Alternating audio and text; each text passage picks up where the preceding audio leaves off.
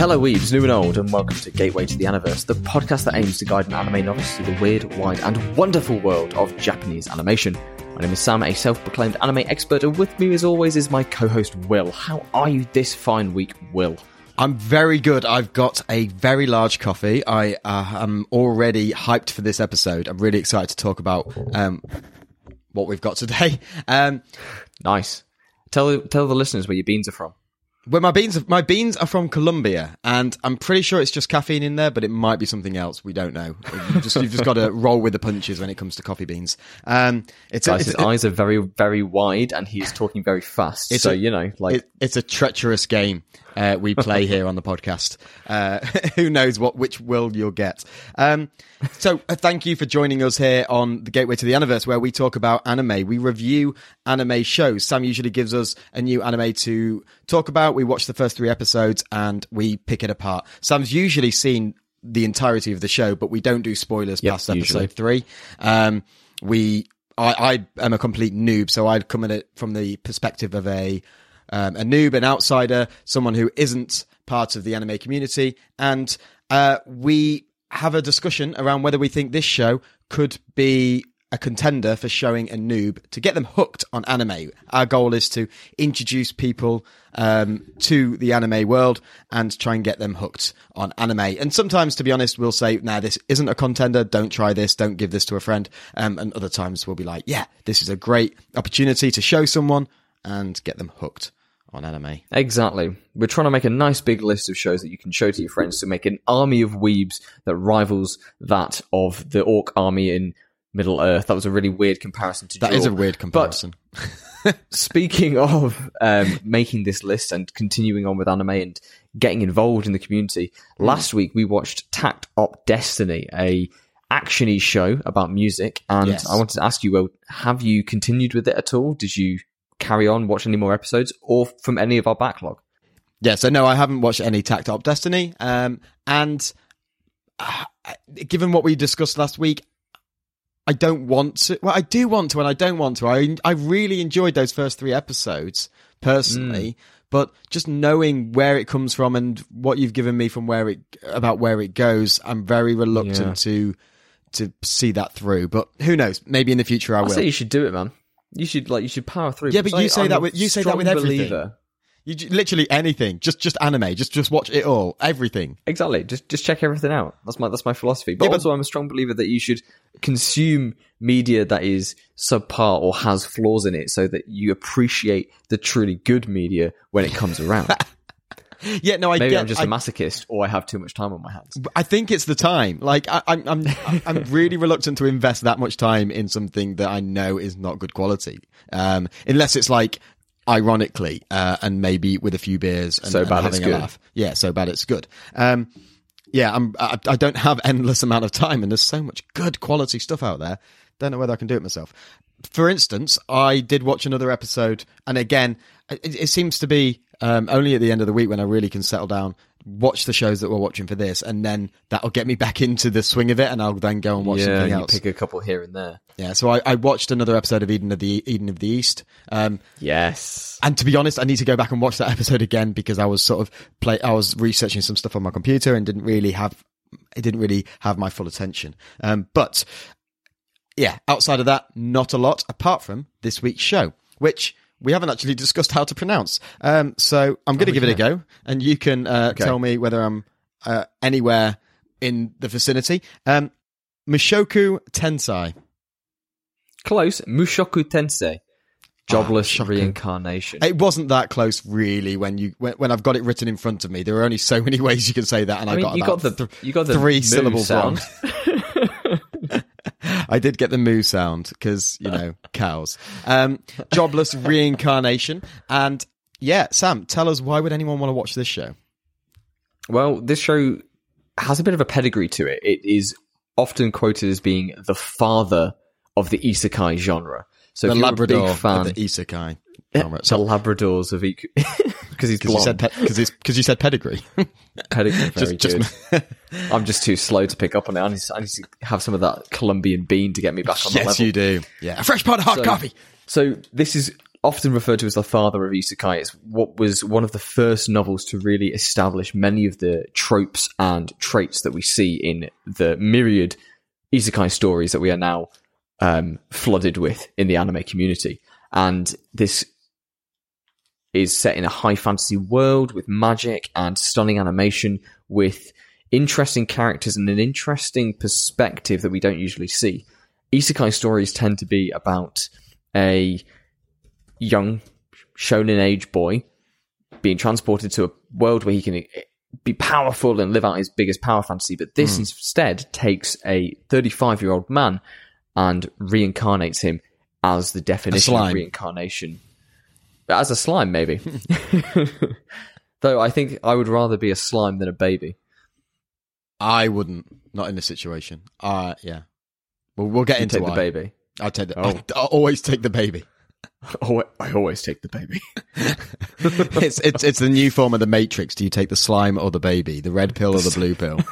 Morpheus just reaching out to you, unfolds his hands, and there's just like a tiny little Rimuru Tempest and then a tiny Rudy just like in the palm of his hand. Or even better, actual sized Rimuru and actual sized baby, and he's just struggling to hold them, and the baby's wriggling around, and Rimuru's trying to eat up his arm, and it's like, come on, Morpheus, give me your skills. This isn't going well. I should have thought this through. Bring the cages. Oh dear. So yeah, it's a high fantasy isekai anime, which basically sets the tone for things. So if you want to see kind of where everything that you know and love about modern isekai comes from, this would be a great place to start. So when you say modern isekai, this seems like a really modern show. So do you mean the original content started that? Like the how old's the manga? The light novel that this is based on. Oh, the light novel, yeah. Came out, I believe, in pause for effect and editing time. Here we go. Web novel. Got it. So the original web novel came out in 2012. So before this time, we didn't really have much in the way of fantasy isekais, like pure. Everything was, I'm trapped in the game, or I'm in, like Sword Art or Digimon, where you literally just go to another world and it's a monster raising game, not a fantasy survival thing. Whereas now we have lots of things like that time I got reincarnated as a slime, like we said. I got reincarnated as the world's greatest assassin. I was reincarnated and killed slimes for 300 years and maxed out my level. So, those kind of things. So you're saying this started off the Reincarnation series, where the reincarnation boom. Yeah. Okay. I mean, that's fair. I guess that's one interpretation. It feels like we've watched all the term isekai and the isekai content seems to massively predate that, though. Just that whole, like, I mean, maybe not. I just feel like, especially this show like the show is very, very modern. Yeah. So when was the show made? Not to put you on another research binge, but research moment. No, the show was made this last year, 2020. Yeah, was for the first core.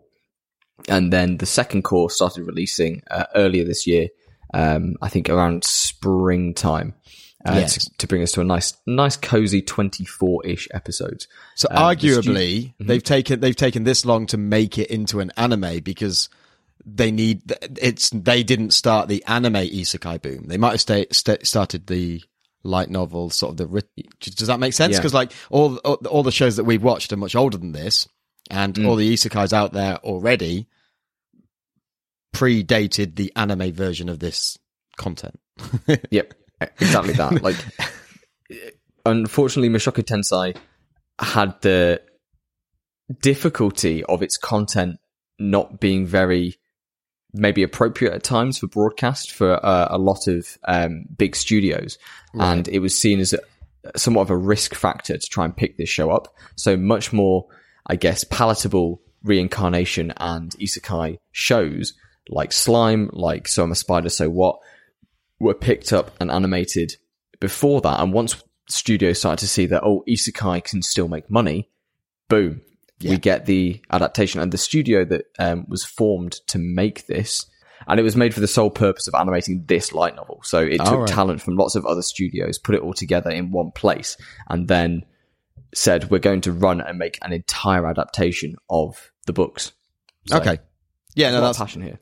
Yeah, that's cool. All right. I mean, we've rambled for a long time setting up this episode. Should we get into picking it apart and saying, offering our thoughts up to our audience? Let's do it.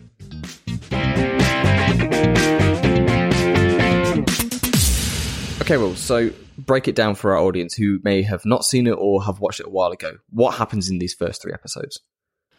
Okay, so in the first 3 episodes, we meet this sassy 35-year-old bloke who is hit by a lorry and... Truck-kun.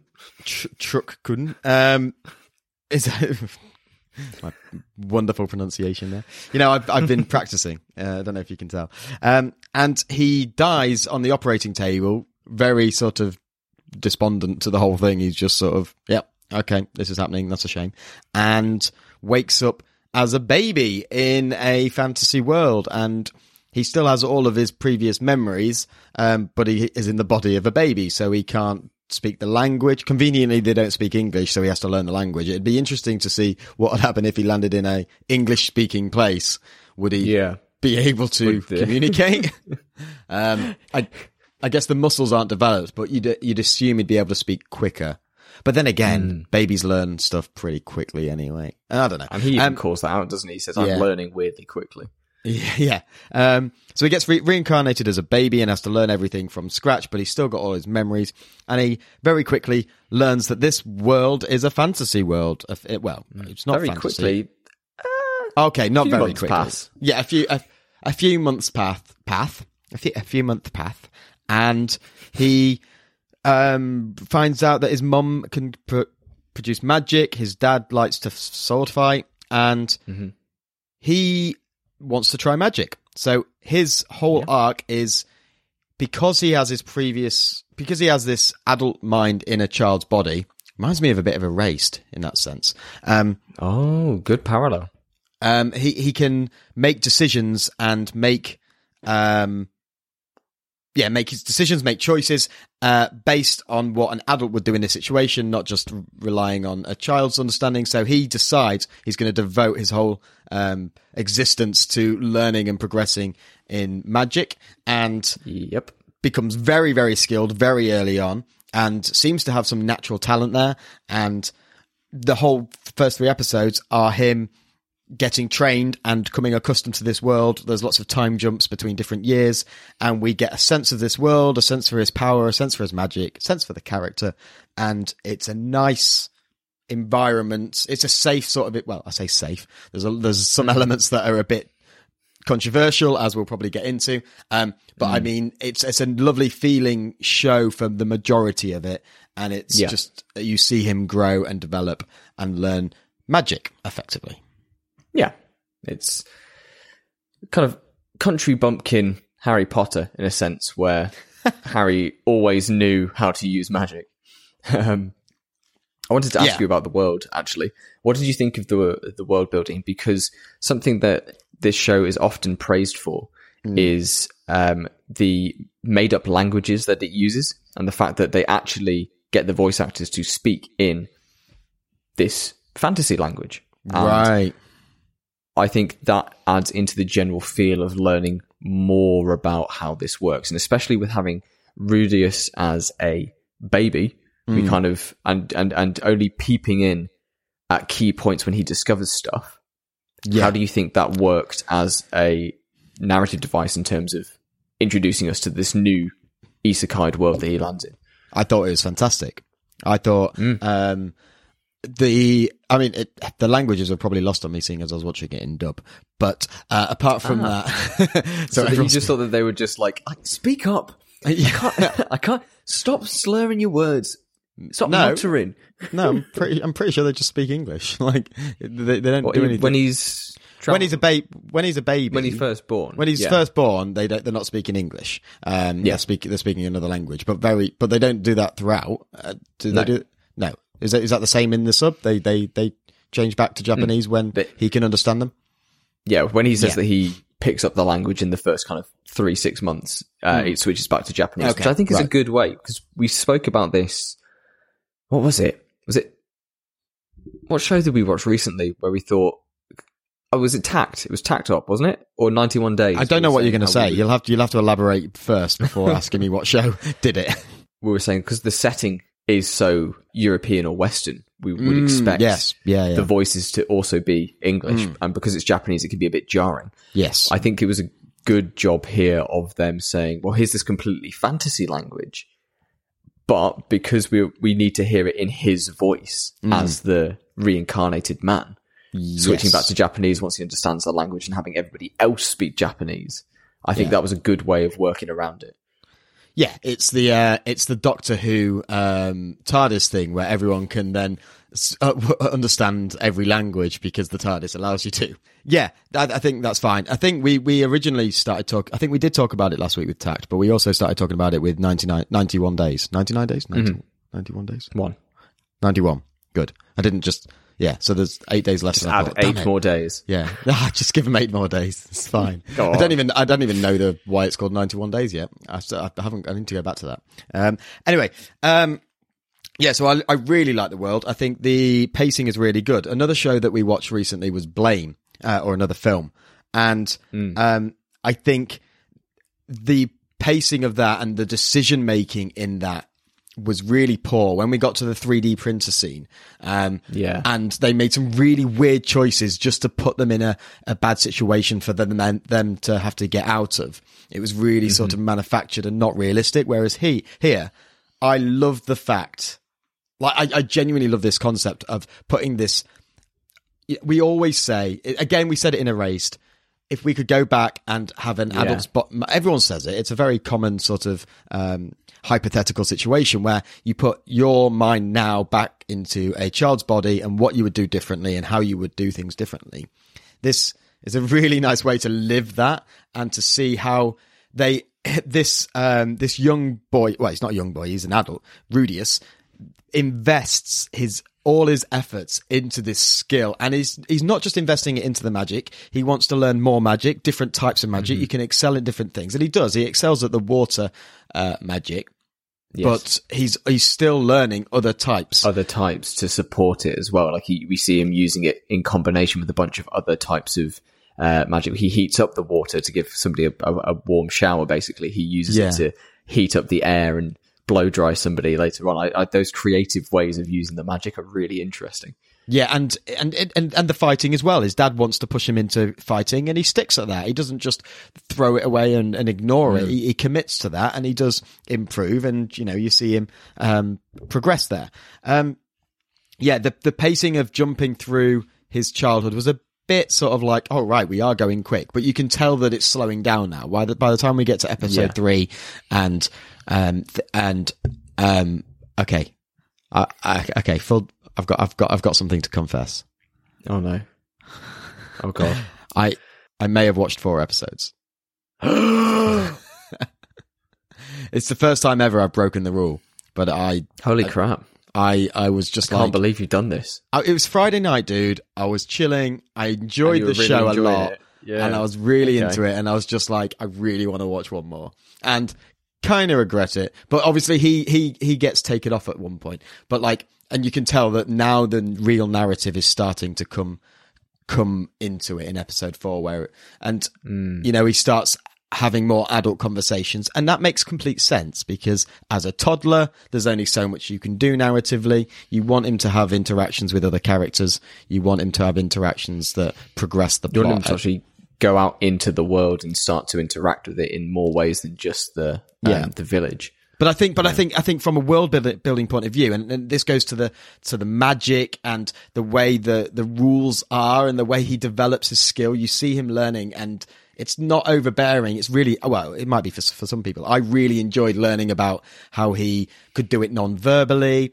how he learned to shoot the water, and he was learning the physics. And he's figuring out I set this value, I didn't set this value, so of course it wasn't going to move. So if I set this value now, and he's real time working out and immediately breaking the magic system so that he is just so good at it. But what I also like, and you said earlier, that he seems to have a bit of a talent for it. Yes, but that's because he's approaching this as a 35-year-old shut-in gamer. Yeah. He's approaching it like, okay, so this is the game system that I need to play. How do I make it the most efficient way possible? And what I really love is not only does he just find the most efficient way, other people can do it too. So he starts learning all this magic, and he becomes this really powerful wizard by the end of the first 3 episodes, even by this point. Yeah. And he makes a friend and starts to teach them magic. Yes. And up until this point, the whole time they're like, you have to use an incantation, you have to use an incantation, you have to use an incantation. And he teaches somebody who isn't really particularly skilled in magic how to do incantationless magic. So it's not just that, it's not that he's special, he's just approached it from a different point of view. Yes. Which is such a refreshing take. Yes. It's like, oh, he's not just the best because he's the best. He's just got a different perspective. And it's not just the best because he's worked the hardest. He's got an innate advantage because of his unique situation. But he can pass those secrets on. And it was a bit, the shonen-y side of me, it was almost a bit disappointed that Sylph was able to do the incantationless magic. But narratively, and it made the show 10 times better. It's not a negative, but it still gives you that bit of like, okay. So he's not all encompassing, which is better for a show, but I think it's an asset that it made me feel like that, because I was like, I feel bad for him, because he had that sort of moment of like, I want to be special. I want to be special. Why shouldn't I be special? Yeah. So the magic and the rules and everything were really well put together. I love learning about that lore of the world, the fact that, should we talk about Roxy? You mean best waifu number 1? Roxy. Roxy. You don't have to put on that wizard robe. Anyway, I'm just gonna leave an awkward silence there.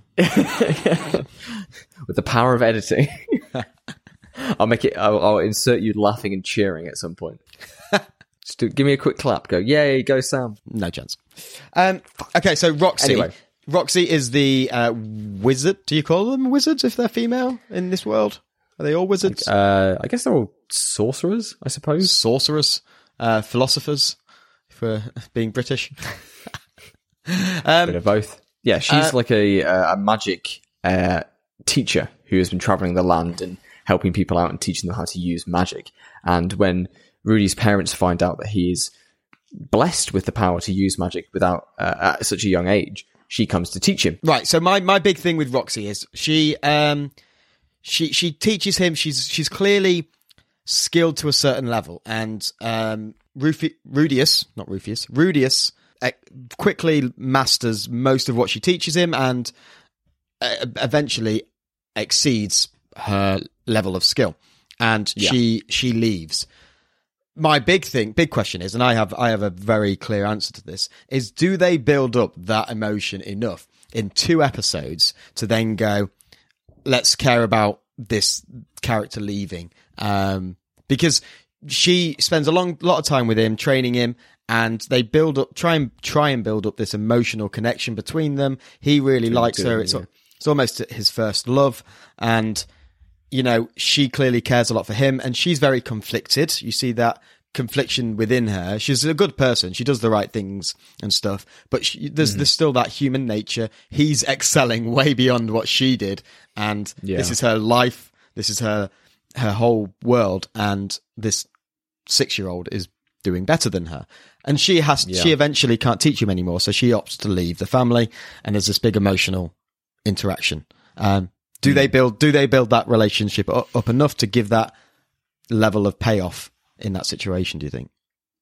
I think what's really interesting is the framing of it, especially through Rudius's internal monologue. I think Rudius doesn't seem to have built that much of a strong connection with anybody until Roxy forces him outside of the confines of his home.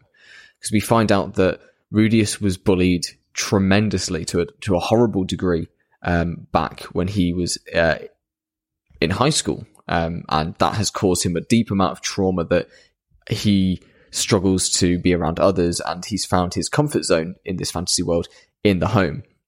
Now, Roxy, she turns up, she's cute, and he kind of just lusts over her. And I don't think for Rudius, and for the viewer as well, we don't really see her as anything more than a convenient plot device and sexy interlude until she has the final exam, where she takes him out, and we get the backstory to why he was a shut-in and why he chose to stay home and why he didn't return to school. And she helps him overcome that.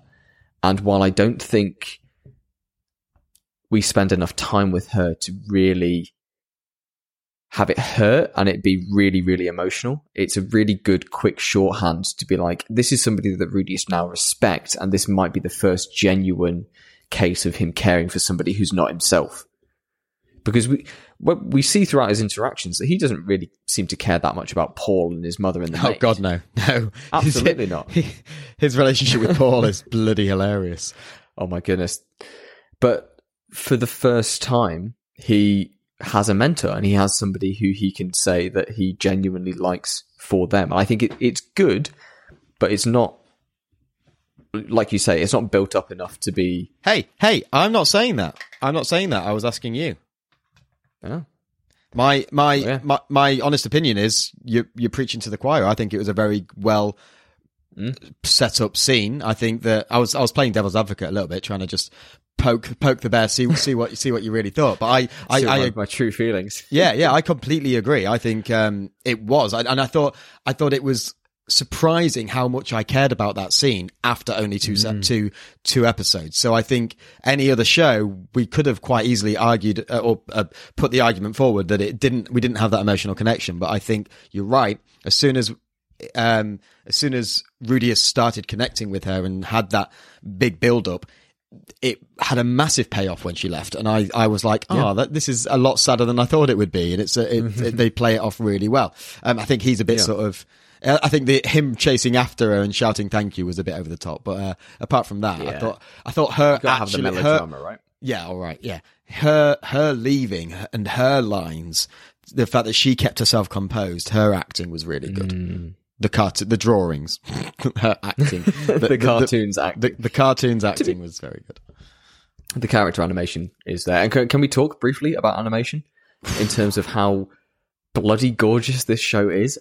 Yeah, it is. It is stellar. Like there's certain bits that you can point to. For me, there was things that I noticed, like the sparkle on the gems that they didn't have to do, the lighting coming through the trees when he was walking through the forest, the insane connection between the water and the fire when he does some of his magic. Some of it's absolutely gorgeous. Anything in whenever particular he does for you? A spell, and the camera pans around, it does like a 360 thing around him, and then it just zooms back, and you really get the feeling that this is magic. The wonder on his face and the scale, like they, especially when they have the final test, even before them, when he uses water ball for the first time, or he even just summons it and it drops to the floor.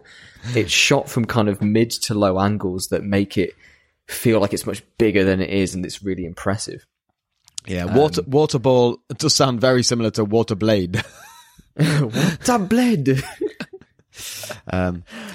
And very used round one. Let's go. Oh my god! I need to see Rudius get a bit more upskilled. You need peak Rudius. Yeah, before he can stand a chance against even pretty much base form Rimuru. Rimuru. Just eats him. Base form Rudius is just a baby. Base form Rimuru is just. And that's what Morpheus is holding both of them, setting them both. They're just both going at each other. Oh my goodness! So this is obviously. So let's talk about the wider concept of this being. Is it hikikomori? Hikikomori, yes. Hikikomori, and the impact that has on the show, because I would argue because up top, off air, me and you spoke very briefly about the fact that there are some dark moments of this show, and especially if you go back to the original content, there are some really controversial topics. Yes. I would argue that they're potentially not needed. they're almost put in there for shock value. And I guess, people become desensitized to a lot of stuff. So sometimes you need a bit of shock to engage the viewer. But up until episode 3, I think, I was sort of like, it hasn't really had an impact. Obviously, once he has to leave the house, it flashes back and you get a bit of backstory that way with the bullying.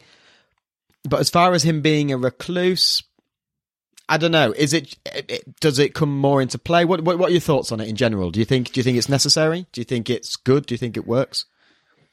So, what I really like about this story in general is the fact that we are, and Rudius vocalizes it at the end of episode 1. He says, "This is my chance for a clean slate, a fresh start. This is my start line. Even a shut-in jobless guy like me can have a second chance." And then in episode 2, we see, and I think it's very clever how the show feeds in the different information. So we start up episode 1, and the animation even changes as well when it's in the real world to kind of give that stark difference. The colours are much darker and more muted. We find out he's on the operating table. He's died. He's been hit by a truck. Episode 2, we find out that it almost opens with him missing the funeral of assumedly either his parents or his family or close family members, instead to stay at home. And for those who are maybe somewhat sensitive, there's a bit of a content warning for what he does in episode 2. He basically stays home and masturbates to very, very problematic pornography. And then I assume his brothers or other family members burst into his room with a baseball bat and kick him out. He says himself, he's been a shut-in for 20 years. He's done nothing but demand food and live off his parents' back, get fatter, shut everybody else out, and just do nothing to basically derive any sense of worth from himself or others. And what I think is really interesting is the fact that we now know how depraved and how low he was. Yeah. But now, seeing him in the new world, seeing him trying to do better for himself, trying to help others, he saves another person from being bullied. He reasons with Paul in a very adult way instead of just letting Paul become a father that hits his kids. Yeah. We see somebody who has done stuff that arguably is unforgivable and is abhorrent and awful, but we see them trying to make a genuinely different start. And the question this series kind of poses should we forgive him? It's more just focusing on the journey of what is he doing with this chance that he's been given. And often we see him delve back into his old habits. He's a lech. He's perverted. He peeps on people. He ogles people's physical appearances and he even steals a pair of Roxy's panties, which he then worships to. Yeah. But in addition to that, he's trying. We see him not move from his parents' house. He's in the same position for like 3 episodes, just sloth incarnate. But now he's actually trying, and he wants to do something. He wants to make something of himself. He wants to push forward. And I love it when a story gives us an incredibly flawed character. Yeah. And shows them trying to be better. Because you don't have to forgive the stuff that they've done. No. But you can appreciate the effort that they're making now to do better. And I think that's a very important lesson that a lot of people could tend to learn from these days. Okay. Yeah. All right. Fair enough. No, I think you've done a good job of summing up what the show's trying to achieve. I think, for me, I'm not sure how on board I am with that whole secondary story. I guess it does add something to it, and it adds a dynamic. But again, I'm just watching this for the magic. I'm just watching this for the kick-ass magic. You're here for the fantasy world. Yeah, I kind of am. And I love the concept that he's like, yeah, I mean, I do think it gives an interesting dynamic that he wasn't a particularly nice guy in the past, because it could have quite easily have been something different. It could have quite easily have been a regular, down on his luck school guy who, your typical shonen that got then, a bit like Rimuru, a bit like that. Yeah. And, they joke. It's almost like a PG version of this, because they joke about the PC and throwing his PC in the water because of all the content on there. So it's almost like hinting that, you know, he was a bit seedy. He was a bit sort of as humans, flawed humans in the privacy of our own homes. You know, it was tongue in cheek. It was that, and this is like the real version of that. It's the very stark. Yeah. But yeah, okay. I think we've discussed that enough. I think it is an interesting dynamic, and you can be on board with that or not. I think it is definitely a potential turnoff for people who are going to come to this show. But likewise, I enjoyed this a lot without really investing too much in that side of the story. And I think that's one of the show's big strengths, is that you can read into and dissect and discuss as much of the morality of Rudius as you want. You can either just go, oh yeah, he's just a pervy guy, or you can look deeper into it and start to kind of weigh his moral decisions. And as a viewer, that's on you to pull from it. The show doesn't really weight either one more than another. It wants to focus on the fantasy story and kind of drive you towards the whim and whimsy of the world. Yeah. Okay. Can I just make one massive criticism of this show? Of course you can. Why the hell did they put that scene of the girl coming out the well from the ring in? Oh show? Yeah. That, mate. So that triggers me so much. I hate The Ring. I hate that film. I hate that film series. I've watched it more than once, and I don't know why. But that scene, I was like, no, why? Because the voiceover continues, and it's just like, it's got no context. It's just the ring scene. Context? No, it doesn't. It's the scene from The Ring. To a scary story. They're talking about the Spurred, right? It's like, if you find a person with green hair, it's a story we tell to children to keep them in line. But The Ring, yes. Okay, so choose anything. The Ring is a very specific. Anything other than The Ring. Anything other than The Ring, where your TV randomly changes and a creepy girl comes out and kills you. Like, no. I was sat there like, no, it's just an. Don't eat your greens. Shut up, Sam. She'll come out your TV. Oh, well, tidy your bedroom. Otherwise, she'll get you. Do you have a TV in your room? Dude, I wasn't 8 when I was watching The Ring. Like, that's not what I was scared of. That's not what my mum. Right, Will, you're going to watch this film, and this is what's going to happen. And if you don't do what I say, she's going to come out of the TV and get you. Those parenting 101. You know, people always have. There's always like, I feel like there's always a clear cut. This may be in my imagination, but I feel like there's always a clear cut. Some people, when it comes to horror films, really don't mind paranormal stuff, but hate the real, like, murdery killer sort of could happen like stuff. Slashers. More grounded. And other people, and I'm in this camp, don't mind the slasher stuff. I could watch people get murdered left, right, and centre. I don't know. Put that on a t-shirt. Yeah, put that on a t-shirt. And I hate the paranormal stuff. I hate the sort of psychological, weird, trippy stuff that's like, I can't compute this. My brain can't understand why this is happening, and there's nothing you can do about it.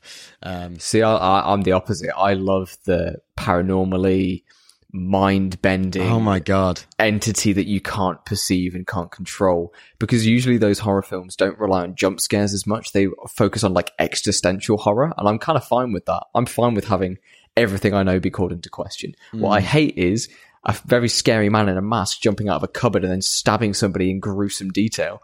Yeah. Like, I'm not about that life. Yeah, I mean, they're fine because I get the adrenaline rush from them, and that's why I watch a horror film. I don't watch it to be genuinely terrified at you night. Just want that. Ooh, that was a bit spooky.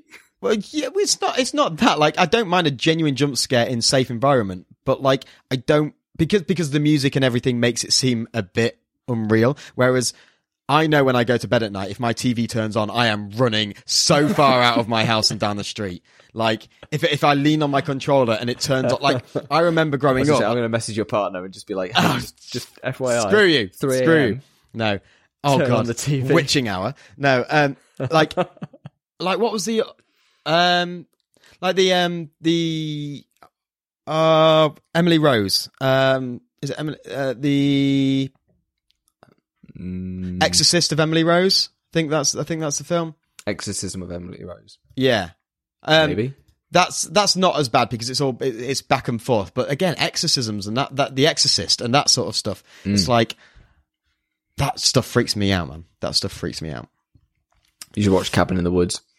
We have watched Cabin in the Woods. We did an episode on it. Which we never released, so you can't find that, unfortunately. And don't keep asking us for it because we won't give it to you. Yeah, stop. No one has asked us for it. Clamoring. Stop all of those people asking for Cabin in the Woods. God, guys, stop it. Brilliant. Okay. Is there anything? Oh, we should talk about OP and ED. Okay. Yeah. Okay. Right. So OP, we had a bit of a brief discussion about this. It's sort of over the top of the actual show. Doesn't have sort of a clearly defined. It has a soundtrack that's clearly defined, but it doesn't have a clearly defined set of visuals. So it's, I don't know. It's for maybe me, the first time, I think, in the Anniverse where we've not had a canned animation of a OP playing. It's just the theme tune. Yeah, I think for me, I liked it. It was refreshing that they did that. But again, you can't compare that to another OP, I don't think, because the soundtrack is pretty mellow and the visuals are the show. So I don't really feel I can compare it on the same level as like a standalone OP. It fitted the show and I didn't mind it. It was a refreshing take and a refreshing way to do it. So I'm happy with it. What about you? Okay. Well, what would you give it? Oh, see, that's the thing. I can't compare it to everything else. I would give it an isekai out of 10. Like, it's otherworldly. An isekai out of 10. Yeah, because it's removed. That's good. It's removed from the normal world of anime. See, having watched more of the show, I've got a big appreciation for the way that this show in particular handles the OPs, because it always plays that same piece of theme music over the top of every episode. It's usually showing off the location they're in, so we get this gorgeous background art with amazing lighting. The characters are always moving around. There's stuff going on. There's maybe a bit of dialogue, just to kind of, again, settle you in this new location. And that continues into season 2 as well. So that might be twinging my bias a little bit, but I think it's so unique for an anime studio to actually go through the effort of animating an extra 1.5 minutes worth of footage each week to... Dude, you can't just look at it the OP. flip, though, and that they're going to animate that anyway, and they're just putting the OP over the top. Well, if they're animating it... So they're literally still not animating anymore. Because like the episode's still the same length, right? Animation, the same length, but you would miss that entire like bit of that chunk of world building. And I think that's a really good idea. Yeah. Versus like, here's your character running with the doves and everybody's looking into the sky version of the OP. Either way, I give it Sacred Roxy Panties out of 10. Wow. Okay. Blimey. Just because it's like it's. I'm never watching this show with you. I don't want to be with you during that scene. Okay. The sacred item. What about ED? the ED? What do you think? So this is just Rudy walking through the forest, reading books, blossom blowing.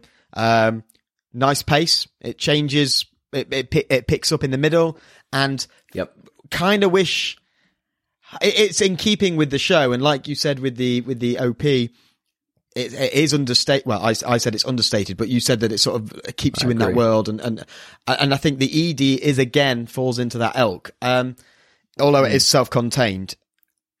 I think it's really nice. I really liked the soundtrack. I really liked the visuals. I gave it a solid. I think it's a typical ED. It definitely is. Yes, it's a very typical. But as far as EDs go, I think they have a lower bar.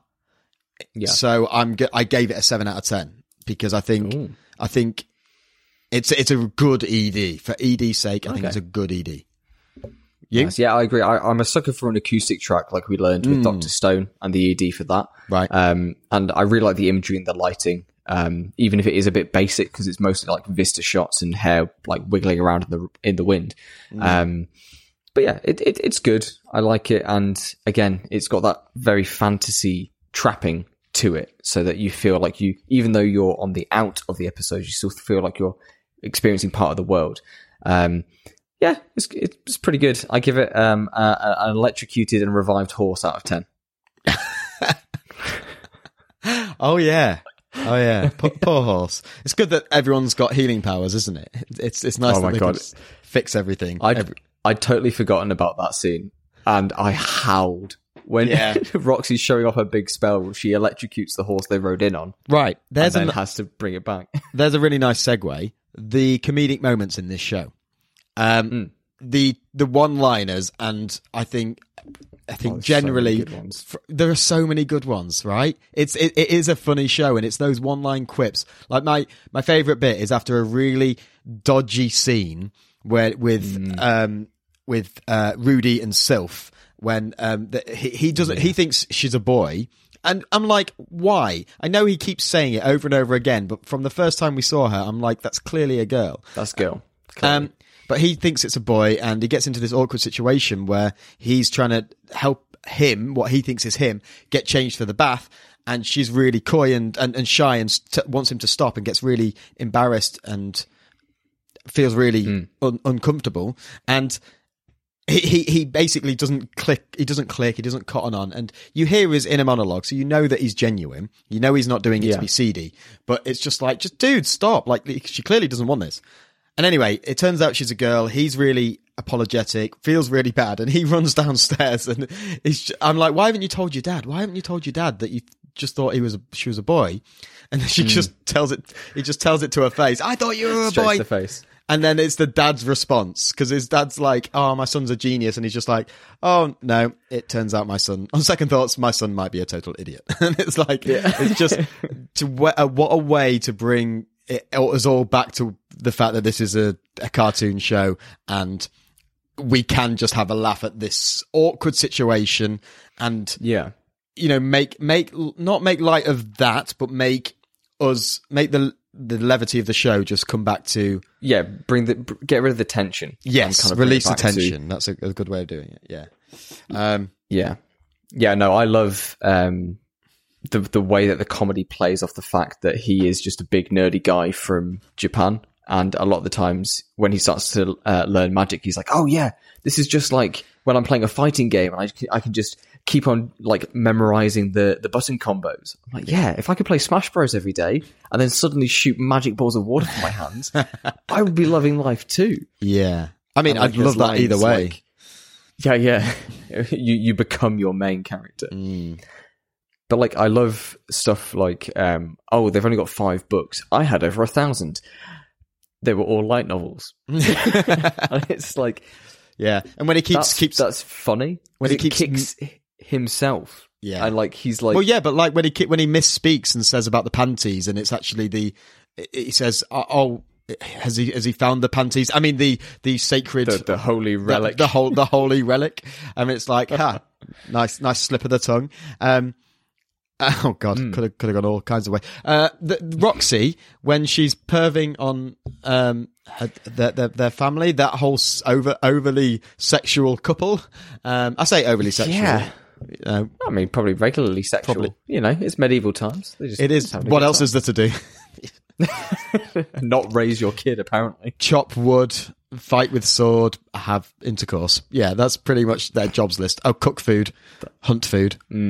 They've got the maid for that, so it's all good. I did think... What, for the intercourse? Cook food for the intercourse. You've got to have like your mid-sex break. I've seen episode 4. I know what happens. Yeah. Well, maybe if we do a revisited, we can cover that. Absolutely. Stark revelation. Yeah, I do want to mention the Sketchy Ecchi in this, because this is a very horny show. Yes.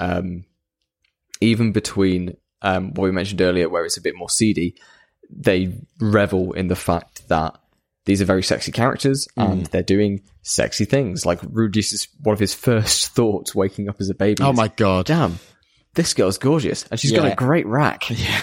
And it's like, come on, man. But I guess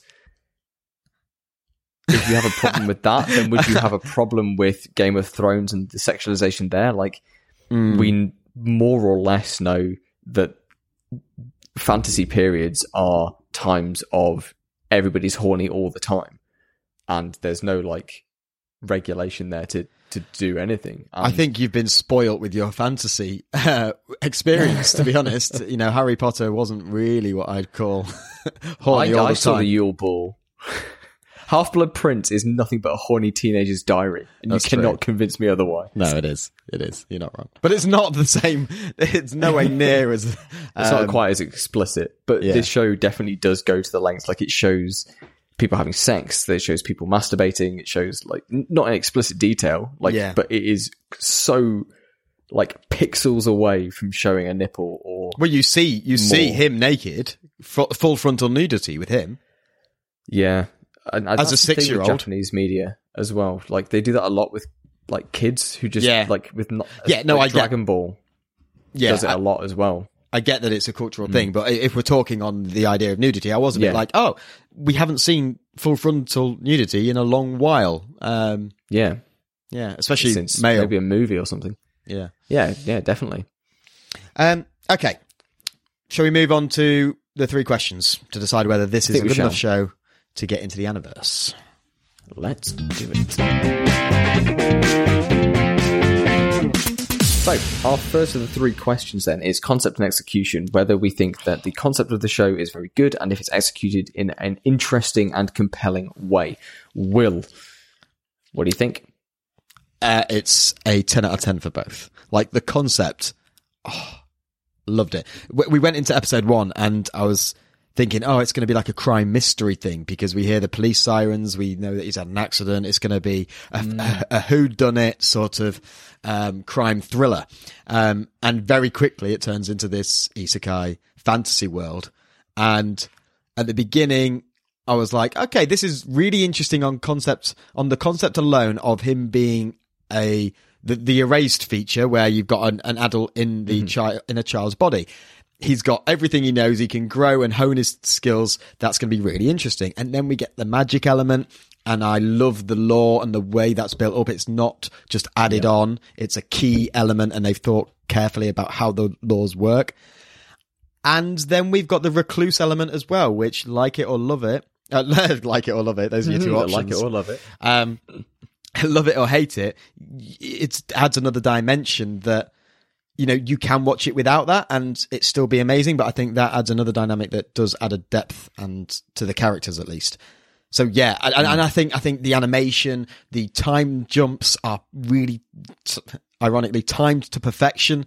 They agreed, yeah. His growth in himself and his relationship, although he is seedy and sometimes a bit cringy, it's consistent, and I think his motives and the way, like his argument with his dad, it's absolutely so calculated. Goated scene. It's so amazing. And again, like you were saying earlier, with wanting to go back and repeat stuff, like that's exactly it. You wish that you had that level of composure when you're arguing with your parents, and it's like, catharsis. Yeah, it's brilliant, and it's that conversation is so good on multiple levels because I genuinely didn't like the character in that situation. I didn't like Rudy because he was sort of just being ruthless. He was just going for it, and he was sort of like, "You have no chance, Paul. You have no chance in this situation." He was being very dismissive of Paul and very sort of just arrogant. He was just very arrogant, and it's not a nice quality, but you see the end goal and you see the realistic sort of power that he has having this adult mind. And in any other body. Anime or any other story, that might be played as being like a gotcha moment, but the execution here is that it's Rudy trying to make Paul a better person, and I think that's a fine line. I'm not sure. I'm not sure it does that wholeheartedly. I think you have to, because the only clue I got to that was the one line where he says, "Is this the best thing for Paul?" Yeah. In the dub, he says, "This might not be the best thing for me, but what's the best? I'm not sure it's the best thing for Paul." And then he goes on the rant. The sub's a bit clearer. He's like, "This might hurt, but I'm doing this for Paul's benefit." Right, okay, yeah. So that is a bit of a different. Okay, yeah, okay, fair enough. And we'll put 100% on the sub for that because that's the original content. So yeah, okay, cool. So yeah, what about you? Anything to add on the concept and execution? Can't really add anything else. Like, you've covered everything: animation, the concept of the story as a whole, even it being an isekai and even being a worn out genre. It feels fresh. And to say that about something that came out in 2012 when there was nothing but isekai is, I think, the most glowing review we can give. So I don't really have anything else to add, but yeah, I agree. Concept and execution are stellar. Cool. So turn-offs, Sam. What might turn someone off this show? Are there any big gaping holes that we need to, knock it down a peg or two? Fill in. Get your mind out the gutter. Well, it's hard to with this show. It is. I think that, again, like I said before, it's a very horny show, and there's a lot of sketchy ecchi that you might have to contend with. Some viewers might not engage with pre-reincarnation Rudius very well, and obviously it's a very strong step to take to forgive him for what he has done and to kind of root for him as a character. But having said that, sex scenes, lewdness, perversion, and abhorrent behavior aside, I think getting to watch an absolute fresh start and see that journey is compelling enough to maybe overwrite those. I think it's going to be uncomfortable, but I don't think it's done just for shock value. I think it's there for a reason, and those reasons will become clear either later down the line or as we progress through Rudius's life. Yeah. Okay. Yeah, I think the one big caveat is that this is a story. Like, I think we harp on about characters and decisions characters make, and obviously someone's thought up this. There is a creator. There is a someone who's thought up these ideas. But again, it's fiction.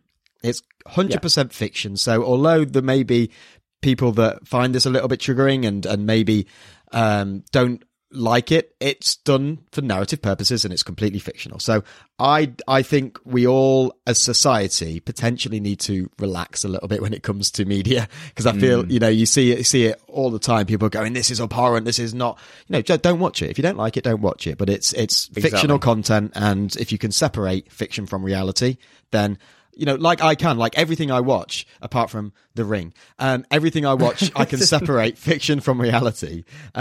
So I don't necessarily get upset by these sorts of content, this sort of thing. So I think as long as it's there for a purpose and it moves the story forward, then fair play, put it in. Because otherwise, what we're doing, we're just telling the same milquetoast story over and over and over again. There's no critical thinking, there's no challenging, there's no questioning. And I think one of the most beautiful things about art in general is that we can have these very difficult questions and very difficult situations and explore them in a safe environment where nobody is getting hurt. It's the whole premise of horror movies, isn't it? Like that's the creme de la creme. Like, no one wants to be in these situations. No one wants to be murdered. Entrails like dragged across the floor. But there's enough movies with it, isn't it? Exactly, because it's in a safe place.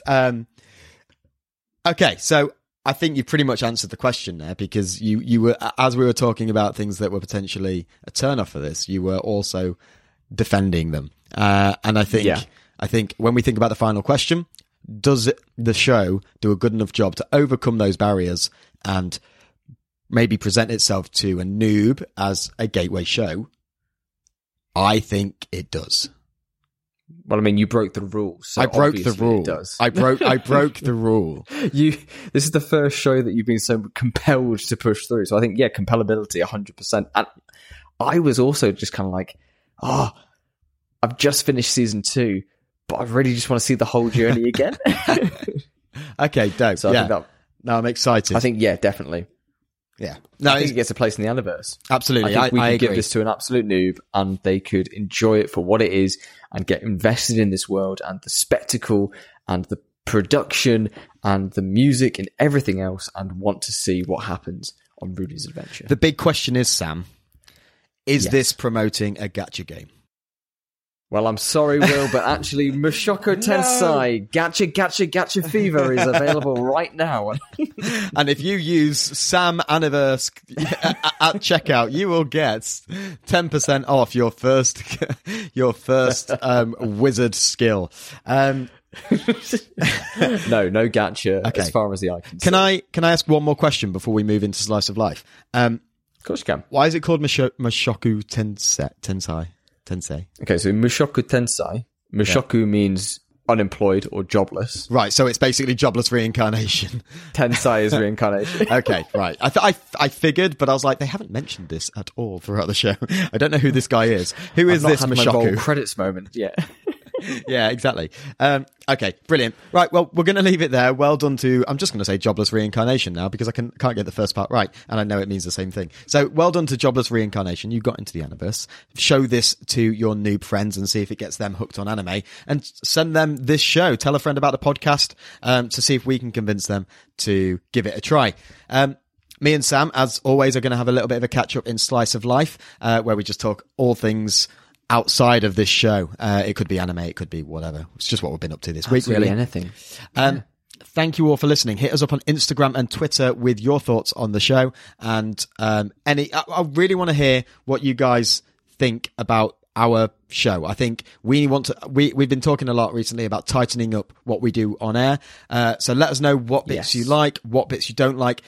Let us know what you've been watching and what you recommend, because we'd love to sort of read some people out on the podcast and sort of say engage with you guys and have that back and forth, because it's really good when we have that.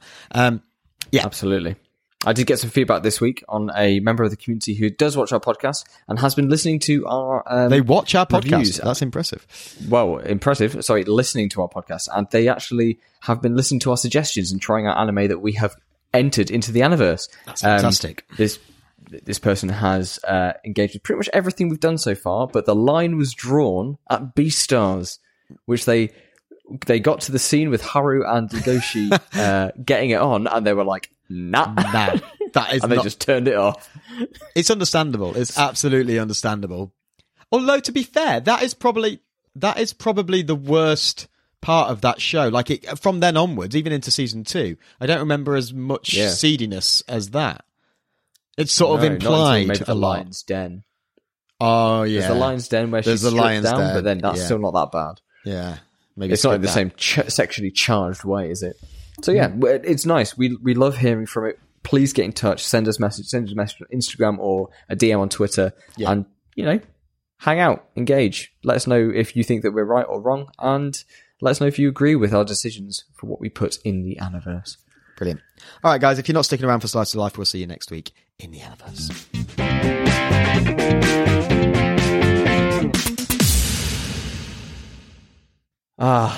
What a great positive episode. But for the most part, there was ups and downs, but I really like Mushoku Tensei. So I'm very glad that you also engaged with it in the same way. Do you think you're going to keep watching more this week? Yeah, given time and stuff, I'd love to. Yeah, that'll be the plan.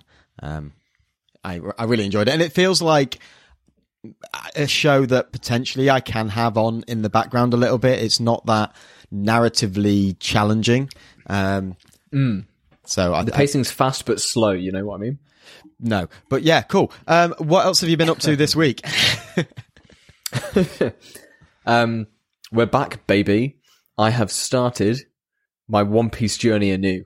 I took a big break because I binged almost 500 episodes worth of anime in the space of like 2 months. But I'm back in and I'm really enjoying it again, and it's still really good. I just finished Punk Hazard, which is the second arc of the New World, which means nothing to you. But no, absolutely not. Maybe it sounds fun somewhere. Yeah, it's good. It was also my birthday this week. Oh yes, it was. So you're like this. I went off and did some driving range. I went to the driving range and I hit some golf balls for the first time in maybe 10 years. I was inspired, you see, by you. Of course. That is my goal here, to inspire people to play golf. Not amongst other things. We need to watch a golf anime. Maybe not an anime, but I do have a golf manga that we could check out. Oh my God, that sounds... I mean, golf is a boring sport to watch, let alone read. I can't... Do you know what it's called? Wait, let me guess. Go on. What are some of the other... Because there's something... What was the running one we watched? Oh, Prince of Stride. Yeah, is it Golf of Stride? So close. But alas, it's called Robot X Laserbeam. I was close. Maybe the same syllables? Same amount of syllables? I don't know. Okay. Oh, dear. Would never have got that. But yeah, other than a bit of golfing and confusing you with the names of golfing manga, I did finish off the MCU's kind of, was it Phase 3? The Infinity Saga. I rewatched Infinity War, Endgame, Far From Home, and Loki over the past kind of week or so. Good. And it's just good content, man. It's just... Yeah. I know a lot of people kick Marvel movies because they're quite formulaic and they're quite samey and whatever, but... It's just good production. It's just good production. It's just good fun. The actors are having fun with it. Like, yeah.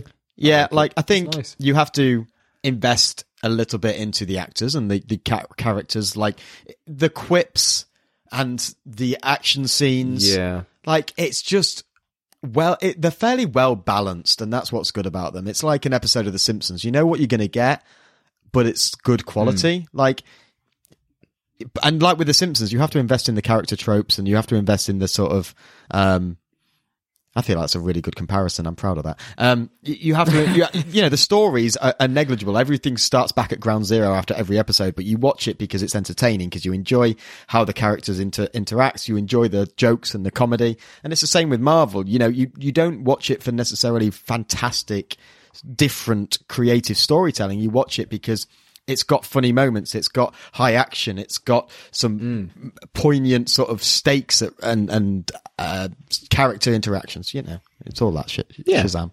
I completely agree. And again, there's a reason they're the highest grossing movies of all time. It may be basic and cinephiles might be a bit pissed off about it, but hey, I don't want to watch a 3-hour gangster movie by Well, maybe you do, Scorsese. just not all the time. Yeah, true. Aside from that, the only other thing I watched this week was JoJo's Bizarre Adventure Part 6 Stone Ocean, the first 12 episodes of which are now streaming on Netflix. So I checked that out. It was very exciting, very good. I just wish that they'd released it either weekly or all at once, because I know there's at least another 24 episodes in this show. Yeah. And I have to wait until February for it. So, yeah, check it out. It's good. How about you? What have you been up to? I've been obsessed with watching PC builds. PC builds. Have we mentioned this in the podcast? I don't think so. So I was looking at building my own PC, because my hardware isn't particularly up to date, and it sometimes doesn't function how I want it to. I've decided to hold off for a while, just because of funding. But the more I watch, the more I'm like, this really seems doable. This really seems like an easy thing to do. And to be honest, I'm a big Mac head. I love my Apple stuff. So Boo. No, it's not boo. Like the new MacBook Hiss. Pro. The new MacBook Pro is incredible. And I've watched plenty of reviews from PC reviewers that rave about the new MacBook Pro. Like, it's a whole new generation of stuff. It does look good, to be fair. And that is ideally what I want to get, but I just now have an itch to build a PC, even a shit one. Like, even something that is something from like the 90s. Yeah, like genuinely just taking it apart, building your motherboard and your RAM and just putting it all together. I really just want to sort of get an old PC unit and just take it apart and put it back together. I feel like, and I think that's what realistically a lot of PC builders get a kick from. It's not necessarily having the best unit, it's being able to get that satisfaction from building it yourself.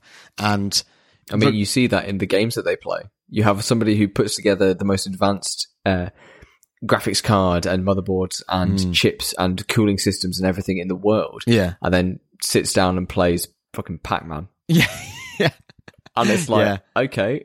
But like, this is what I've never really got about, like, there is so much, listening to all these reviewers, I thought it would all be about the power, but so much of it is about the aesthetics and how it looks, like all these RGB stuff and all the way the different units look together in the thing, and they review other people's setups, and it's like they're looking at how it comes together as a piece of artwork almost, and it's that sort of, we can design it how we want it to look, and it's really, I don't know, I feel like I just really want to give it a go, and I'm very tempted to just go into a computer store, and not like an old sort of hand-me-down computer store, and just like buy old parts for maybe a couple of £100 and just try and put something together as like a hobby. Put something together, just to see if I can get it to work. About yeah, exactly. Like, it's interesting you mentioned about the aesthetic side of things, because my brother, who builds PCs, and he's built his PC since he was like 15. Yeah.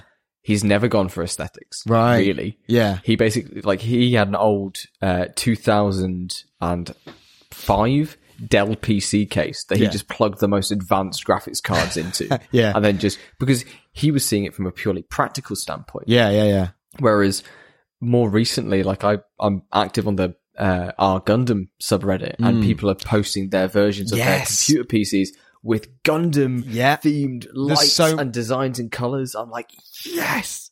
So I've been watching. I don't have the money, but I would get it instantly. I've been watching so many different people on YouTube do this, and one of the guys that I've been watching a lot is a bit sort of like trashy. It's sometimes I've been watching a lot of his tech reviews and stuff, but it's Austin Evans, and he often builds stuff and takes stuff apart, and there's loads of like anime related stuff that he does. He's obsessed with Pokemon, and like some of the guys on his team who he works with have quite a lot of anime influence, and they built like kits with some obscure anime that it's probably not even obscure, but there's some anime that I haven't been exposed to yet, and I'm like, that's funny. They've got like different like the graphics cards and stuff with all the different cases, and yeah, like you say, the coolant units that have like the circular bits with logos and stuff on, and flashy lights and color schemes that all match the particular anime. And have they like jammed any figures inside the case yet?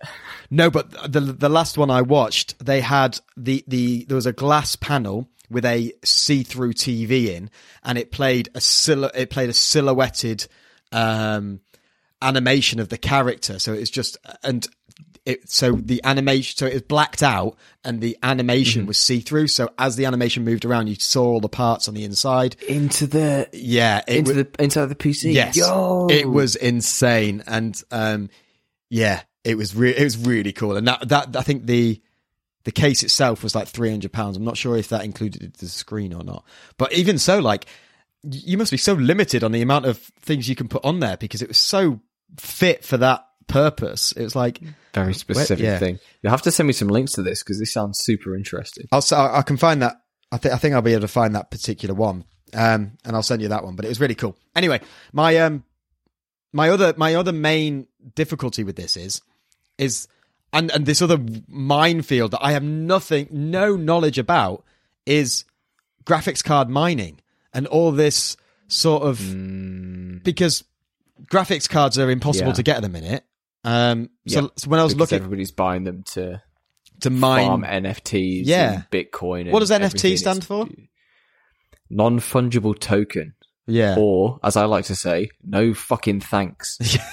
So, yeah, the market's absolutely shot. Like, you're paying thousands of pounds for these graphics cards that originally would have been worth hundreds. And realistically, and I even watched a PC builder say in the probably about 6 months ago now, if you're looking at a shortage for over a year, it's been absolutely insane. Yeah, but he basically said if you're looking to get into PC building, get a new build at this stage, because it's just not worth buying graphics. You just can't get them, and if you do, you're spending 3, 4, 5 times the price of what they should be. So realistically, that's also been one of the things that's held me back actually doing this, and that's why I want to sort of just have a play with a cheap old set that like I can just knock around with for now. But make your goal to be able to play Doom on your PC. If you can handle Doom in 60 frames per second, Yeah. the original, Yeah. then you know you've done the right thing. Okay, right, okay. And that's the thing, I'm not even a gamer. I want this for like editing and streaming and that sort of the stuff we're doing day to day. I don't necessarily, but for that I need a decent graphics card and a decent CPU, which again are both expensive. So, hey. All right, I'm happy to leave it there. You ready to wrap things up? Yeah, that's good. Thanks very much for listening, guys. And we've done all our plugs already. Message us. Talk to us. We love you all.